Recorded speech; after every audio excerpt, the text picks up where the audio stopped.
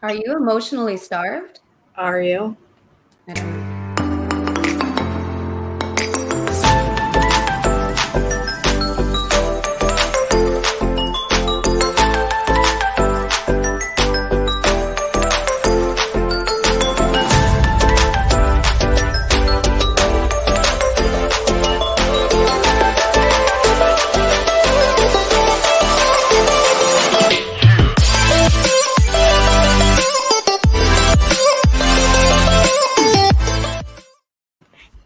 Happy Tuesday! Hello. Did you go pee in 30 seconds? I did not. Okay. Hello and welcome to Flip the Script with me, myself, and I, and my beautiful high five co-hostess. I don't know. Why can't I do it today? We're so excited to be. Oh, wait, hang on. Why is it not working? Look at this. Why do I have such a big hand? Okay, we're not going to waste your time. We're so excited for tonight's show. We have not one, but two incredible guests, two incredibly inspiring women.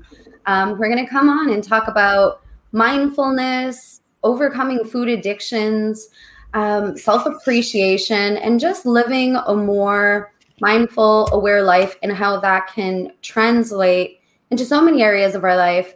And also the science behind mindfulness with one of our guests, April Davila. So Bracha and April are both here today, and we are so excited to get the show on the road. Yes.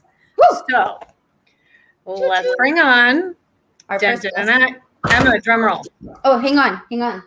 Ooh, I've got my two. Should I go into the conversation of Mr. Bick and how he went from inventing shavers to pens, or is that for another show? No, that's another show. All right. So our first guest today, Bracha Goetz, is Harvard educated. That's right, people. Oh, I didn't wear my Harvard sweatshirt. I wanted to wear one too. I love it when people ask me if I went to Harvard, and I'm like, no, I just got this off the street in Boston. But, anyway, so Harvard educated, author of 39 children's books and a candid memoir for adults about overcoming food addictions and how to do that joyfully. Sorry, I have a fan in the background over here. All right, so without further ado, let's bring Bracha on. Bracha. Welcome to Flip the Script, Bracha. Hi there. Why don't we have a clapping track? We can totally do that. Welcome to the show. We're so happy you made it. Thank you. Thrilled to be here. Yes. So, Bracha, please share with us who are you? Your personal story from the beginning, the one you shared with Kelly and I about here you are in life, going into Harvard, and then what happens? Yeah, well, I went to Harvard because I was like searching for wisdom. I wanted the ultimate wisdom. I at some point, actually it began around age 12, I started thinking, is this all there is? We get up every day to go to work, to make money, to eat. Is that all there is? I mean, what's the purpose of life?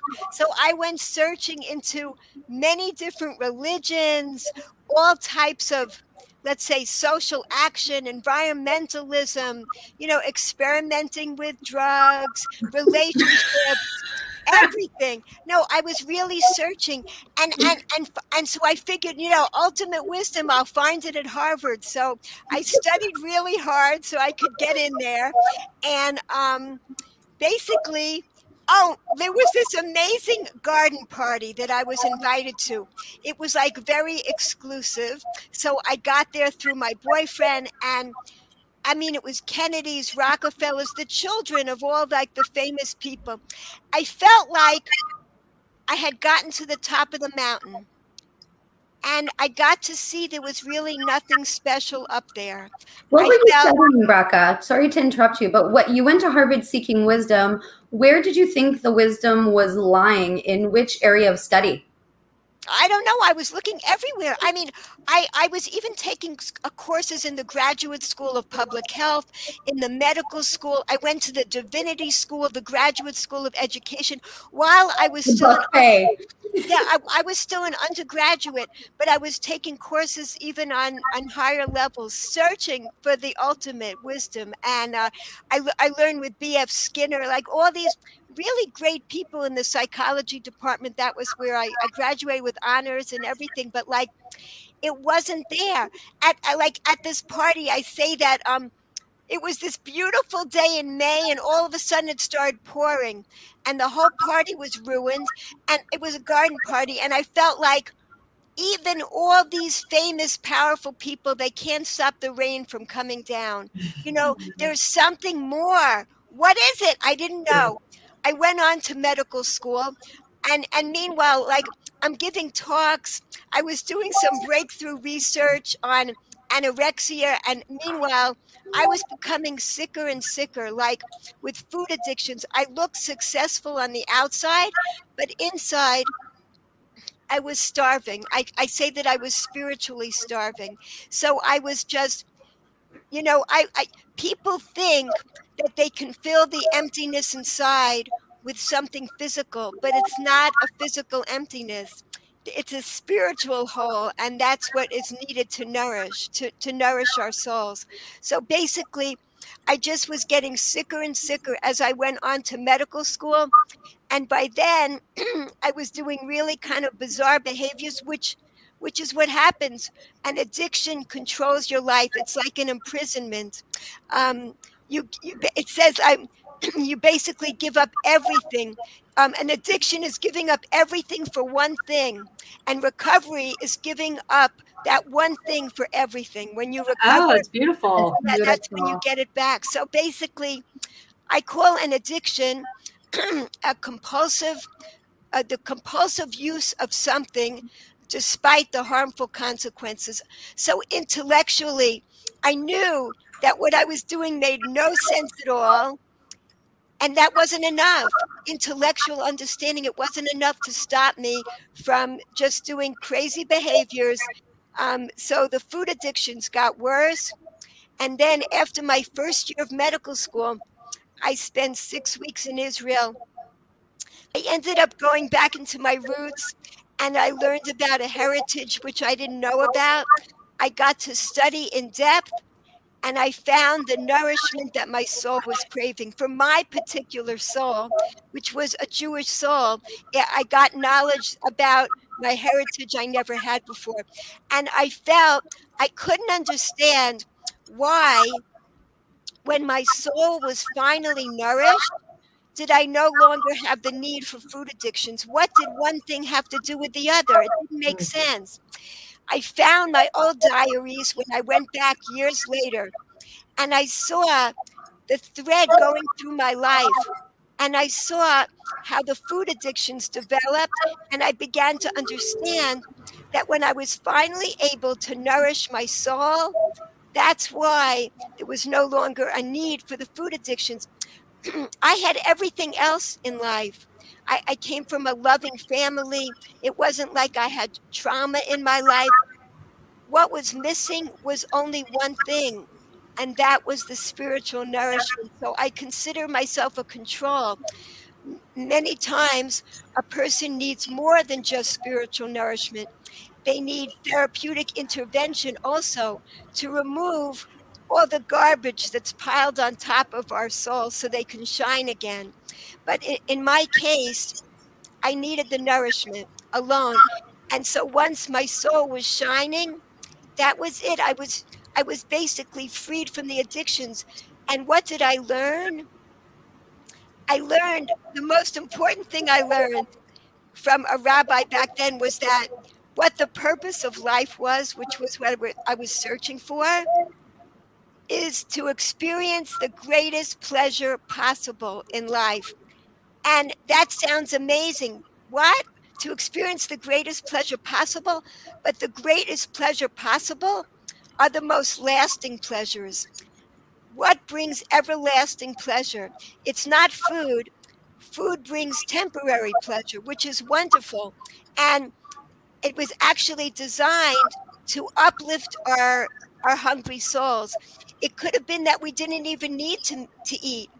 We could have been made as people that didn't need any food, but we were made to need food every day so that we could express and we could feel gratitude for the natural foods that we were given. Like we were given beautiful things like a little tangerine that becomes bright and beautiful when it's ready to be eaten, or an apple. You see, they're all individually packaged. Like we could Perfect just portions. yeah, they're amazing. And then there's all these bite-sized candy from the source. Bracha, for our audience watching who may be suffering with food addiction, I'm sorry to interrupt you, but Sure. you say you had food addictions, you overcame them, and now you're on the other side. But from someone watching you right now who is going through it, what were you addicted to, and what does that look like? Oh, like I would fluctuate between binge eating, tremendous binges, and then I would go on these extreme diets. So it was one or the other, and it had nothing to do with physical hunger, or I didn't let it have to do with physical hunger. It was all just this I was trapped in an imprisonment of the binge eating, which was so out of control, or the super controlled dieting.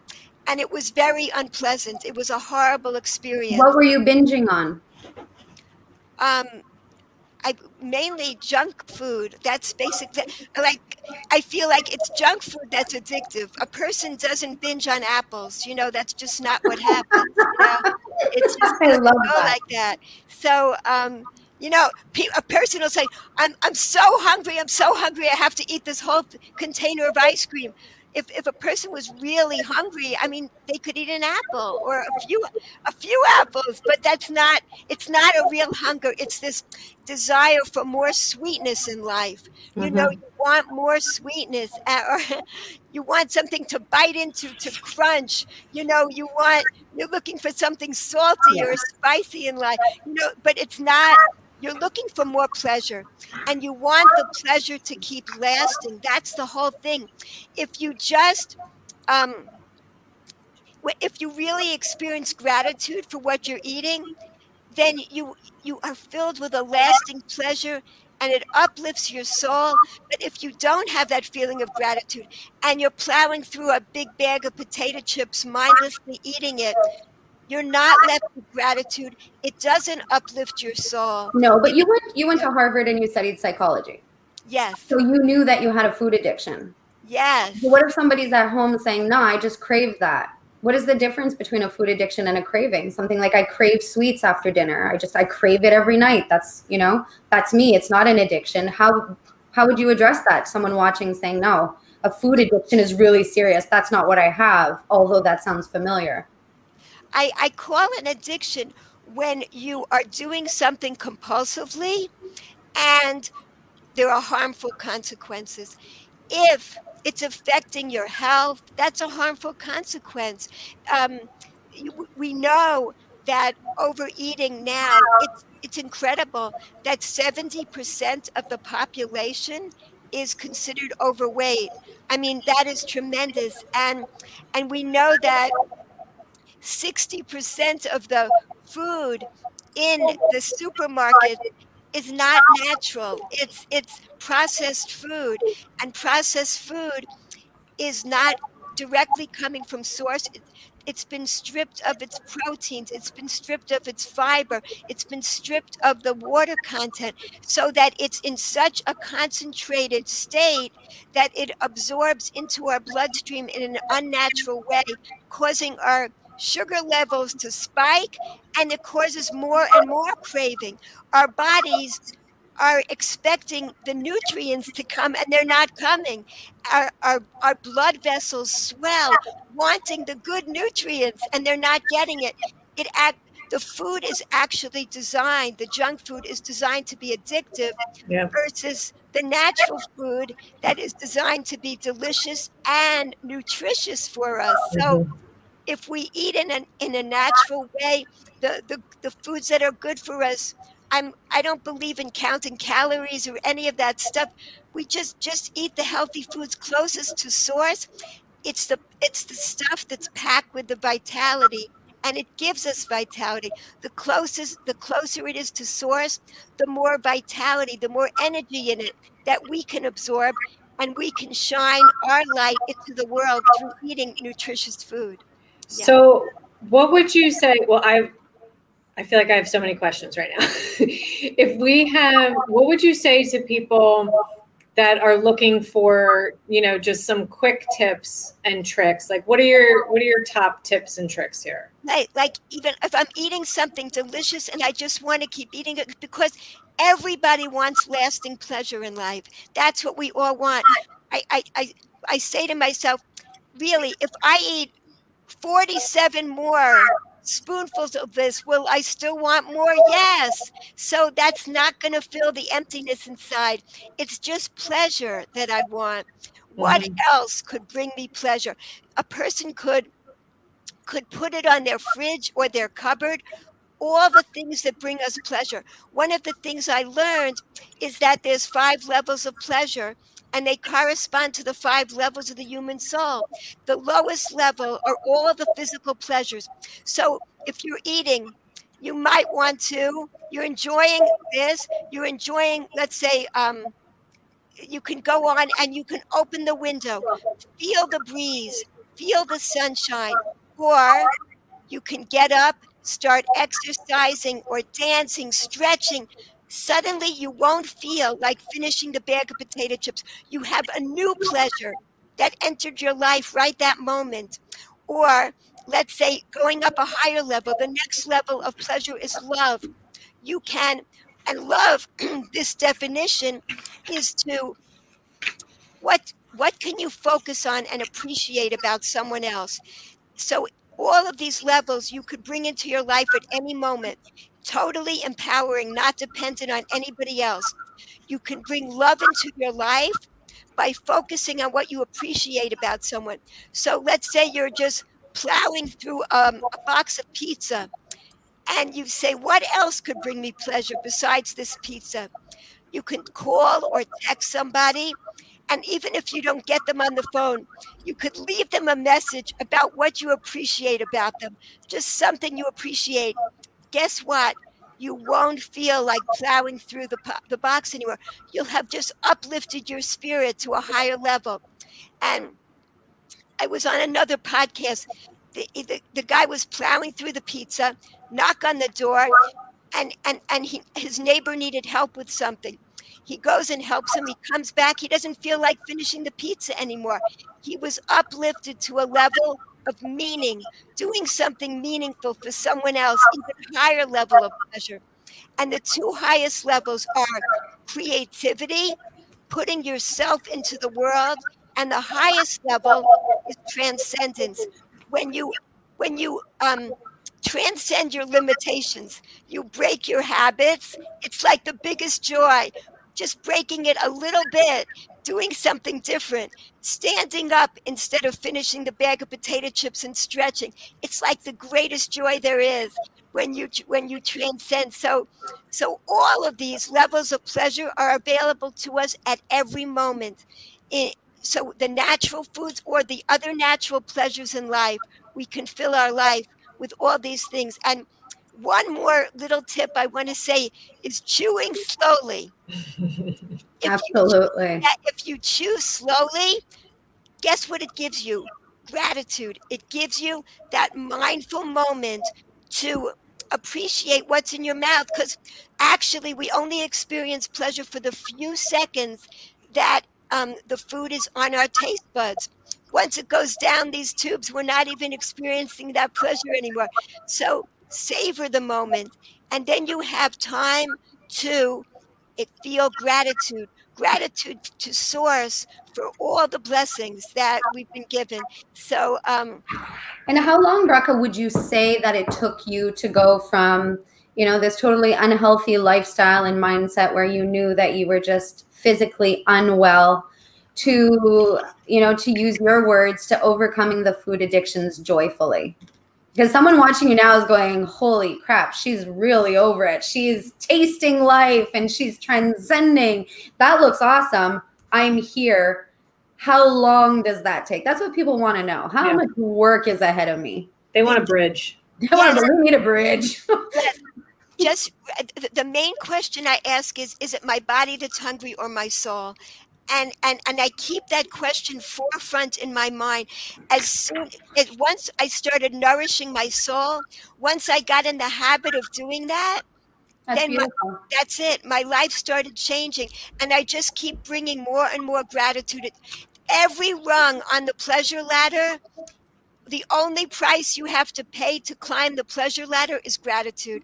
Just bring more and more gratitude into your life. Can you repeat that for everyone to hear again? Just bring more and more gratitude into your life at every moment.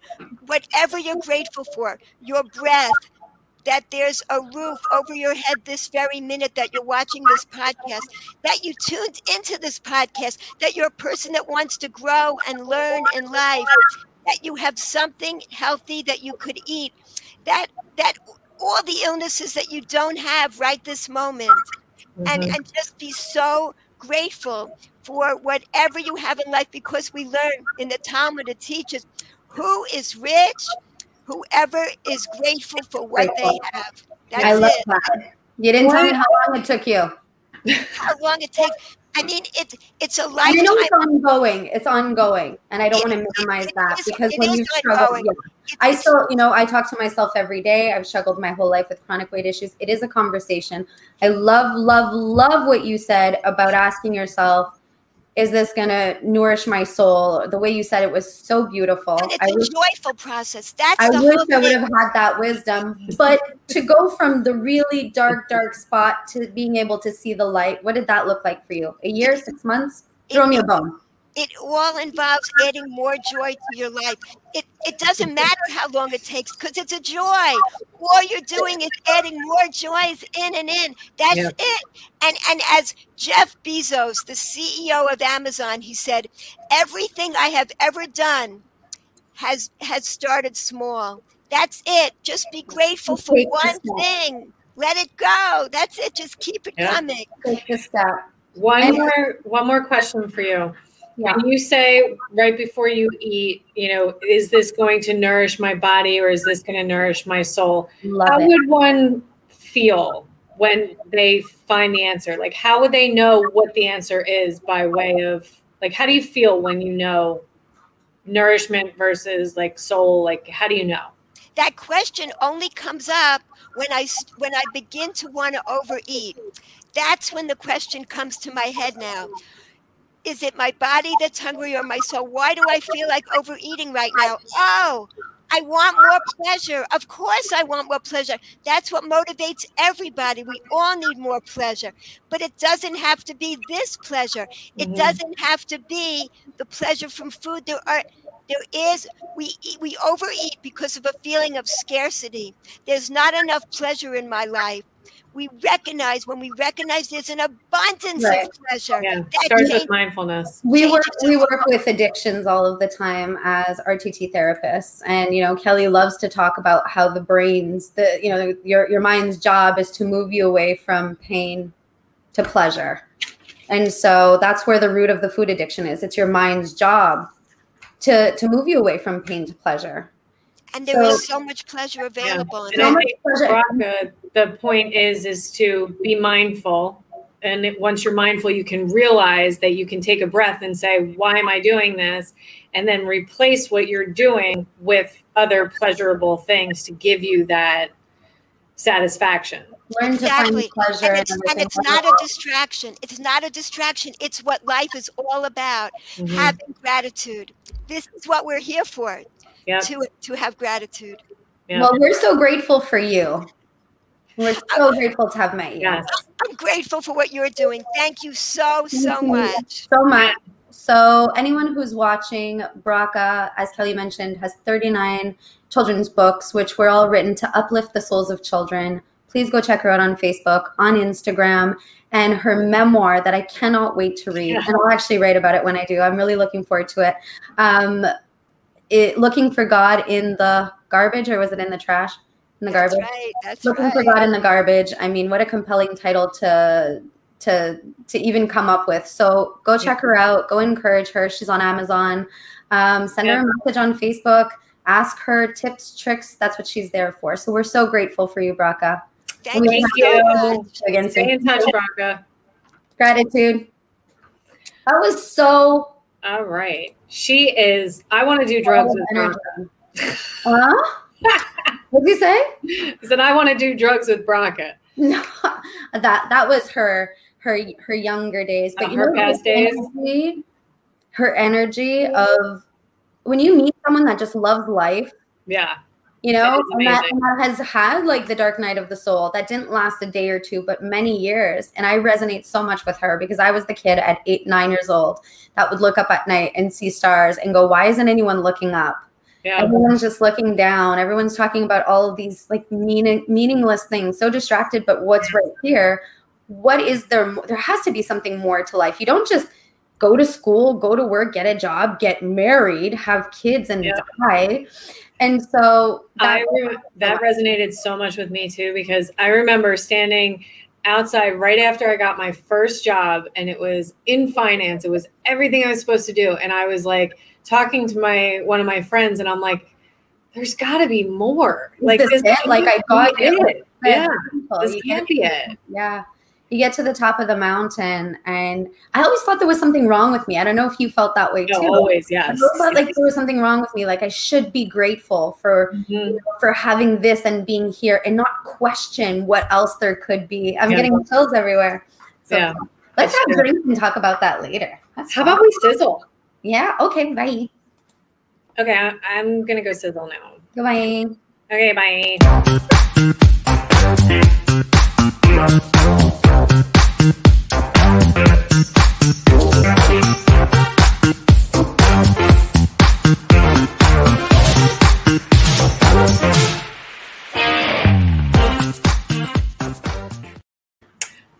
Oh my God. Welcome back. We sizzled. Our next guest is none other than freaking book award winner. I don't know. I'm not in the literary world, but April Davila, who's a fiction writer whose book 142 Ostriches is available to anyone who wants to go purchase it now. But she just told us today that she actually won an award for it, and she'll be able to reiterate what that award was. But we're so freaking excited to have her here. She's also a creative entrepreneur and the co-founder of a very important meeting, which you have to stay tuned and hear all about because it is the coolest concept ever. So welcome, April. Oh, we need a clapping. Oh, we didn't do the drum roll for April. There we go. Welcome, April. Thank you for having me. Great show. Clarify the award because I butchered that. Oh yeah, it's the Willa Cather Award it's called Women Writing the West, and I just found out like 2 days ago that happened, and we were supposed to tell anyone. Today's the first day I'm allowed to share the news, so yeah. So privileged to hear it here. Thank you. Yeah, I'm grateful for you. So tell us everything. Tell us who you are. Everything. Tell us everything. First of all, when I was doing my research on you, you could just tell your sense of humor through what I was reading, you know, just like even the fact like when you write about yourself on the internet, you know, you usually try and make it, you know, very bland and whatever. You can tell your sense of humor through it. It was very I appreciate that. So tell us who you are, and then we'll tell everyone why you're here. Sure. So I'm a writer. I'm an author. So I quit the full-time writing job, which, Emma, I so resonated with what you were saying about having that job it was the job I had been wanting, and I finally got it. And then I was looking around at all my coworkers and thinking like, are they all as miserable as me? How does everyone do this every day? I should be grateful. This is the job I wanted, and yet feeling completely like I was in the wrong place. So that was a technical writing job. I was working at an engineering company, and it was a perfect merging of my two skills because I have an undergraduate degree in biology, master's in writing. And I called myself a nerd translator because they had all these like super smart engineers writing things, but then they would submit proposals to the city council, and it was just so dense that their proposals weren't getting accepted. So They hired me to rewrite the proposals in fluff it up. vernacular. Not even fluff it, just make it very readable. Just take it from super sciencey jargon to conversational. Yeah. So it should have been the perfect job, and I was miserable. And that was about 6 years ago, and I quit. And thankfully, my husband and I were able to make it work financially so I could kind of get on my feet. I finished the novel, found an agent, started doing more freelance work. And I mean, it's been a road, but Can I interrupt real quick? How did you have the courage to do that, to go from this boring job that you just kind of felt that wasn't right, and then figure it out with your husband for finances? I really felt like I had no choice. Yeah. I was so unhappy. And so first I took time off. I was like, I'm just going to take a little time off. I found a therapist. I was like, I'm just going to do a little me time. But then as the date got closer and closer to go back to work, my depression just got worse and worse. And I'd been writing for years. I had 2 small kids, so I would get up at 4:45 every morning and drink. I know, right? But I was like determined to finish this novel. I would write until the first kid woke up, and then I would get them ready for school. I'd go to work. I'd come home, like collapse into bed, do it all over again. And so I knew the writing part was there. I knew I wanted to do it, but I really reached a point where I didn't feel like, I just felt like I was going to die if I went back to that job, which is so hyperbolic. I mean, looking back, it feels like, oh, that's such an exaggeration. But in the moment, I really felt that. I felt like my soul was just shriveling up. I was just going to say your soul is slowly dying. Yeah. And that's when you're off course. Yeah. That's when you're off course. But so many people so often ignore it. Because for financial reasons, I went to school for this many years, or, there's so many responsibilities and expectations. And then the big one, what will everyone think? Yes. And so people end up just losing a piece of their soul and being complacent about it because they think that's what they have to do. Because the alternative is so drastic and so taboo, like, well, you should have gone to find yourself when you were 16, now you're 30 and you're an adult and you have kids and you're a grown up and you're like being crushed by the weight. But the difference is when you're 16 and you say, I need to go find myself, then your parents are like, whoa, no, you're not going anywhere. Right. Bring it back. At least go to college. It's never a good time to be yourself. And that's why this is so courageous. Yeah. Right? Like there's never a right time. You just got to follow your heart at all times, but that's not what we're trained to do. Yeah. Well, and I think finding the people who support you in those crazy choices is such, I mean, I couldn't have done it without my husband, like not even just the financial, logistical parenting part of it, but the emotional part of like, I really want to do this thing. And he was my cheerleader every step of the way. And I think having, doesn't have to be a spouse, but like, a parent or a friend or like whoever it is who's going to like say, hell yeah, go do that. Yeah. And whatever's meant to be will be. Yeah. Like, let's just not put any pressure on the outcome. Let's surrender the need to control the outcome. Absolutely. Let's just explore this and you'll figure it out. We'll figure it out. That's beautiful. Yeah. And there were certainly plenty of falling on my face as I made the transition, and it's process. Yeah. It's a process. Yeah. But look at you now. I'm pretty happy with where I've landed. And it's you landed on this show, right? So I found you guys. Right. So tell us about when you decided to study mindfulness. Where did that come up in the transition and journey? It actually fits right in. It's such a good question, because when I found the therapist, and the therapist is like, I think you should try mindfulness.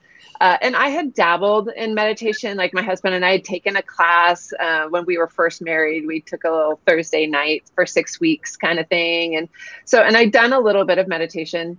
But that was when I actually got serious about it. My husband and I ended up signing up for a program called the Meaningful Life class. And it was the first time. It was a little more firm. Like a lot of meditation classes are like, oh, you should be meditating. And this class was like, you will meditate every morning for 20 minutes and you will tell me that you did it. Like it was, and I needed that. I really needed that. Okay. And, it was a call in. We called in every morning and you were expected to sit for 25 minutes every day.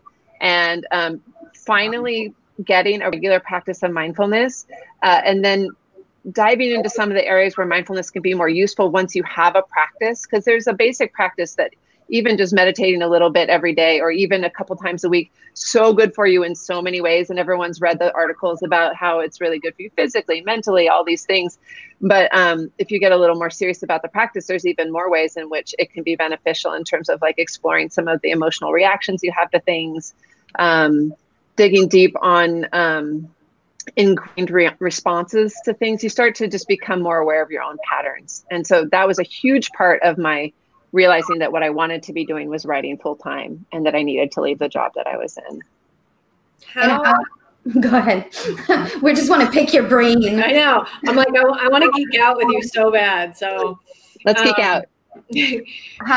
So when you say that all of, everyone knows about, and have read about all the benefits of mindfulness and stuff. Sure. Not a lot of people have. You take that for granted. So give us some backup.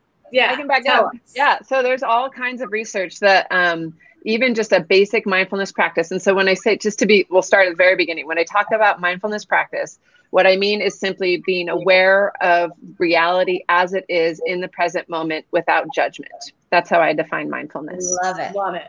And it's kind of like chess. It's like the concept is easy. The practice takes a lifetime. It's particularly the non-judgment part. But when we can start to let go of judgment, there have been studies that show it can help diabetics level out their glucose levels.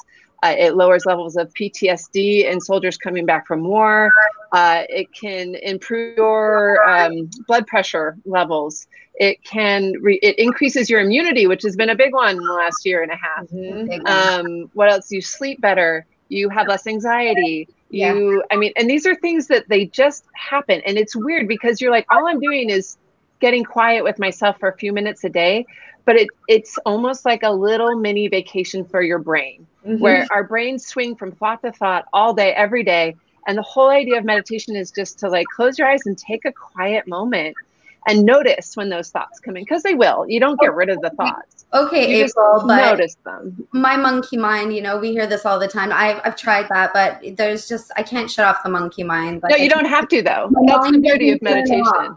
No, and mine doesn't either. Say it again so everyone can hear. No, nobody's monkey mind turns off. And I think that's one of like the biggest misunderstandings about mindfulness is that you're not trying to stop your brain from thinking. You just start to notice where it goes. That's all it is. And so again, when I talk about being aware of the present moment, so right now, if I'm thinking about like, there's that little voice in my head that's saying like, oh, okay, are you saying the right things? Are you doing it? And okay, I'm aware of that little voice that's going in my head. And at the same time, I'm gonna be like, all right, I'm just going to keep talking and not let that anxiety be paralyzing, but I can recognize it. And that's so cool. You begin to notice the patterns where like the most subtle, it comes up in the strangest ways where like, I'll like slam the dishwasher and I'm suddenly just really pissed off and I'm like turn and I'm going to yell at my kids. And I just have that like half a second moment of like, what's really happening here? Like the kids didn't do anything, but suddenly I'm pissed off at them. I'm like, oh, I had this memory of my boss sending me that terrible email. And so now I'm feeling pissed and I'm going to take it out on the kids. And it just short circuits the whole cycle. And so your brain keeps going, even in formal meditation, even if I'm sitting quietly, eyes closed, like the whole thing for 20 minutes, it's basically 20 minutes of noticing my monkey mind. Like, oh, now I'm thinking about this. Okay. And then I'm going to come back to my breath. And now I'm thinking about what I'm going to cook for dinner. And I come back. Yeah. They just pop. And the idea is not to cling to them too much. Just let them pop and just kind of coming back to this moment. I'm just sitting here. And that simple act is like a little spa retreat for your brain. Scientifically speaking, it gives your brain a chance to just chill for a sec.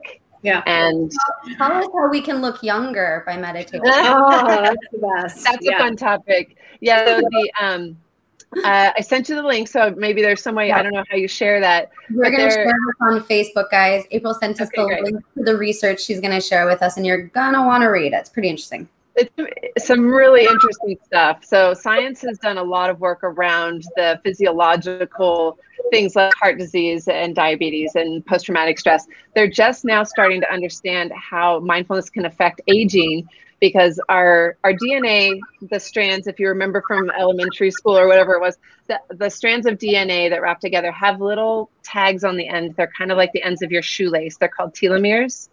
And as we get older, they shorten. And so shortened telomeres are directly correlated to what we consider diseases of old age. So Parkinson's, memory loss, dementia. Yeah. So things that we associate with old age. They did a study with a group of people who were going into a meditation retreat. Now, granted, this is a pretty hardcore group of meditators. They went and meditated all day, every day for 3 months. But what they found is that their telomeres significantly longer than they started. And then what another study found was they did a study with, and this was much less intense. This was a group of breast cancer survivors, and this is in the article that I sent you. And they had a group who did, they had just a usual support group meeting, and then they had an experimental group that did just a really basic mindfulness practice. And what they found was that the group that did the practice, the meditation practice, telomeres actually got longer. Now, it wasn't as extreme because the practice wasn't as extreme, but the result was there nonetheless, which I just find fascinating. Amazing. And what about wrinkles on your face? Any studies on those? Well, that would probably be part of it. Yes. I don't know if anyone's done a study directly correlating wrinkles in particular, but we do consider that a part of aging. And if you look at old school meditators, like the really old nuns and priests, they look fantastic for like being in their 80s. So no data on that, but yeah.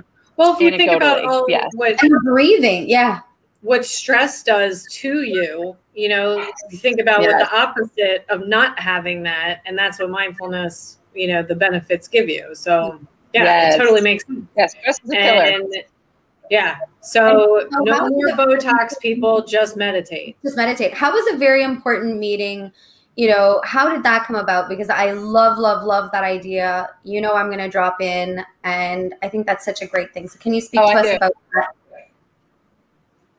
Yeah. So this was about a few months into the pandemic. I was hosting a Friday morning group with some friends where we would meditate a little bit and then write. And it was great. It was just this wonderful little community. And then I found out a friend of mine up in Seattle was doing the exact same thing on Saturday mornings, and we started covering for each other if we didn't want to get out of bed or whatever it was. And then we said, well, hey, people are really liking this. We should see if we want to expand it. And when we did a little poll of everyone. We said, how can we best support you? And the clear answer was more meetings. So we gathered a couple more writers, but also meditators and teachers, and we together and we lead 15 meetings a week, and they're free. They're totally free. Do ask for a $5 donation if people feel like they can see it, but it's geared at writers. We know writers don't always have the money, so we say if you can, $5. No pressure. So for $5, it's just been the most wonderful community that sprung up out of COVID. So you go to the website and you just click on one of the meeting times, and it sends you to Zoom. You sign up for it. You get the Zoom link. And then you just show up, and that's why we called it a very important meeting, because the idea is that you put it on your calendar. Because so many times people they want to write, they mean to write, but you're never going to find time to write. You have to make time to write. So you put it on your calendar, show up. Right? Yeah. I love that. And you know what? I started a practice last year that completely changed my life. I started in August, and I started, writing in a gratitude journal. And I had thought about it for months and months and months and months and months, and never took the time. And so the first thing I would do is write in my gratitude journal every single morning as soon as I poured my cup of coffee.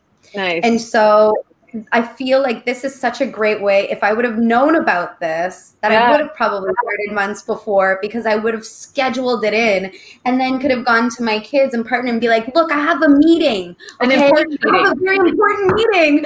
Yeah. So even if it's my 15 minutes to write in my gratitude journal, and doing it in a community of people, I love this concept. Well, and that's one of the great things about it, is that we have some writers who are they're super serious freelancers. They're working on their third or fourth novel. We also have this huge contingency of people who do exactly what you're saying. It's just an opportunity to sit with people, get a little meditation practice in. They write in their journal, and they're like, oh, that was just a little me time. And they schedule it once a week, and it's perfect. It's exactly what they need. And it's two birds with one stone, right? You get your meditation in, you get your writing done, and you get to feel happy and good about yourself. Yeah. Great concept. It's been so great. Yeah. What would you, what advice would you give for people who don't really have a practice, don't really know where to fit it into their day? Yeah. What would you tell them? Well, my favorite example is actually one of my earlier students, one of the first women I worked with. And every time I met with her, she'd be like, I just can't find time. I'm too busy. I just can't find time. And what we kept exploring different options for her. And now what she does every morning, she comes down into the kitchen and she hits the little start button on her coffee machine. And she timed it. It takes 3 minutes for her coffee to brew. And she just stands with her hands on the counter and she just like smells the coffee and she hears the birds outside the window and she just like feels her feet on the floor. And that's her meditation. That's, That's awesome. when she can do it, that's when she does it. And she's told me it changes her life. Just to start her day off with just that moment, instead of launching immediately, what do we do the first thing, right? We pick up our phones and we start doom scrolling every day. Like, what a terrible way to start your day. Yeah. I don't do it anymore. A few moments. I can't either. It used to be like that. And for the last year and a bit, I don't do it anymore. And it's changed my life. It's part of it, of just being in the moment of, even if it's just, waking up and saying, I'm so comfortable right now. I'm so grateful that I'm alive another day. This is going to be a great day. Wow, this bed's really comfy. That was lovely. Or whatever it is, like, man, I'm hot, too many covers, or, oh, the sun is shining, whatever it is. But just to take that moment. And then I do that too. I go downstairs, smell the coffee. I love it. Like open the curtains. Yeah. And now I'm at the difference is an hour before checking my phone because I don't want to get stressed. That's what I was going to say. The difference is that you're starting your day, not somebody or some other outside thing starting it to you, The expectations, the emails, and then when you have a personality like mine, you're like, well, I can't leave them waiting. I got to answer this email. Oh, this person sent me a reminder. Oh, I was like, we're going to wait a half an hour. Mama's going to get her coffee, and, and as Kelly knows, that's my cuddle time with Jack. I have a 10-pound Shih Tzu, and I have a mindfulness practice, and it's a real thing. I tell her, she'll text me, and I'll say, sorry, my cuddles with Jack. And it's half meditation. She will not talk about it. I go downstairs. I get Jack out of the entranceway, and he watches as the coffee brews, and we take deep breaths, and then we go back to bed and we snuggle and we're grateful. Yeah. And that's the best thing that's ever happened to me. Going from this anxiety, there's not enough time in a day. Oh my God, how am I going to get through all of it? Start yelling at the kids. Come on, you're going to be late. Let's go. Rush. Why do I always have to yell at? Now it's just Zen. Yeah, it's amazing what it can do. Just to take a moment and set yourself up for the way that you want to go versus exactly. You drive your day rather than somebody else driving it for you. And that's living, right? Instead of just existing and going through the motions every day. It's just taking a moment to enjoy life. Yep. You're so inspirational, April. Oh, I know. Can we be friends with you? Totally. Let's be friends. Okay. With a literary thing winner of important things. Yeah. I just jumped in there too. You were like, can we be friends? And I'm like, me too. Hello. Yep. No, we're in a relationship. We're a trio. We come together. Here. High five. Yeah. There we go. We come together. Wait, I can't do it. How does it? Right there. This is too much fun. April, we're going to send all the people to your website into a very important meeting. And I feel like this is not the last time we're going to chat. Yes. And you will pop into. We didn't get to talk about the addiction and mindfulness. I don't know if we have like a minute. I could just run through that smoking study that we were talking about. Oh, yes. Yeah. 3 minutes. I can totally do it in 3 minutes because I feel like it's such an important part of the way that mindfulness can affect things. In that same vein of like, you don't need to be sitting in a certain posture. You don't have to you can just take a quiet moment for yourself. Is the same idea. And your previous guest was talking about this a little bit of like, when you go to the cabinet to pull down the chips or whatever it is, if you take that moment and just ask yourself, how do I feel right now? And there was this one study done about smoking, and I gave you guys the link, but and actually I think I sent you the audio interview. It's like a 10-minute snippet, totally worth listening to. It will be on Facebook right after this interview. Super. So what he talked about is he did this study. He's a psychologist. I think he's out of UCLA. And what they took a group of smokers and they didn't tell them not to smoke. That was not part of the program. All they said was that when you pull the cigarette out, take a moment, Like think about how you're feeling. And then as you smoke it, think about like, what is this experience? Like, what am I tasting? What am I smelling? What do I feel in my body? They didn't at all tell them not to smoke. They just told them to try to be aware of the experience of it. And what they found is that within a week, there was like a 30% drop in smoking. And just by like being aware, people were like, actually, this isn't so pleasant, but without any intention of stopping, right? It was just being more aware of the experience. That's remarkable. It's remarkable. And it has so many applications across, like when you think about eating and say you are trying to eat less or trying to eat healthier, but instead of putting that pressure on yourself of like, oh, I'm supposed to eat healthier, like go get the potato chips. But as you're eating them, say like, do these really taste as good as I wanted them to taste? What is out of habit? Like, yeah. I'm sure that's what the smokers were feeling. Like, what is this habit? You know, why am I smoking right now? Am I pissed off? Like you were saying, am I angry right now? Because you might realize like, oh, I was just like, I was having a fight with my best friend. And like, now I find myself eating potato chips. Maybe I'm just angry, and go ahead and eat them. But as you bring that awareness, you will naturally just stop. In this example, it was smoking, but they are also finding it to be true with eating, that simply bringing awareness to the experience of it can help you change your habits. And that it doesn't have to be this thing that's like full of shame and like, oh, I shouldn't be, or And it's not about stopping, like you said. And that's what we say all the time is, try not to eat in front of the TV. Sometimes your schedule will make it so that you have to eat at a desk or while you're working, but be mindful of the portion that you're putting in front of you, because it's so easy to get distracted and lose control. Yeah. And it's the same thing because you're distracted, right? And so to just focus and ask yourself and sit in a quiet place if you can and enjoy your meal and just be more mindful. Yeah. Ask yourself, do I need the whole bag or can I pour it in a bowl? Yeah. Am I done now? And that done now could come at any point, and it may be that like you're not done. You're just going to eat some more, and that's okay. Yeah. Like, no, not today, folks. My BFF was real bitch. I'm going to eat the whole bag, but tomorrow we'll go back to asking the questions and be gentle with yourself. Yeah. And be gentle with yourself. It's non-judgment. That's the beauty of mindfulness, is learning not to judge, right? Yeah. Not learning not to judge, learning to observe the judgments, let go of the judgments, right? Notice them and let go. Notice that little voice that's talking to you about like what you're doing says about you. Oh my God. Like, I love Michael Singer. I don't know if you've read The Untethered Soul, but he calls it the roommate that lives in your head rent free. And when I heard that, I was beside myself, because I've been saying that for years. Like, there's someone who lives in my head rent free. And he goes on to, to describe it exactly as that. Like, you're sitting there and then you're thinking about the lights. Oh, I didn't turn off the lights. I should shut off the lights. Oh, I should go refill the bag of chips.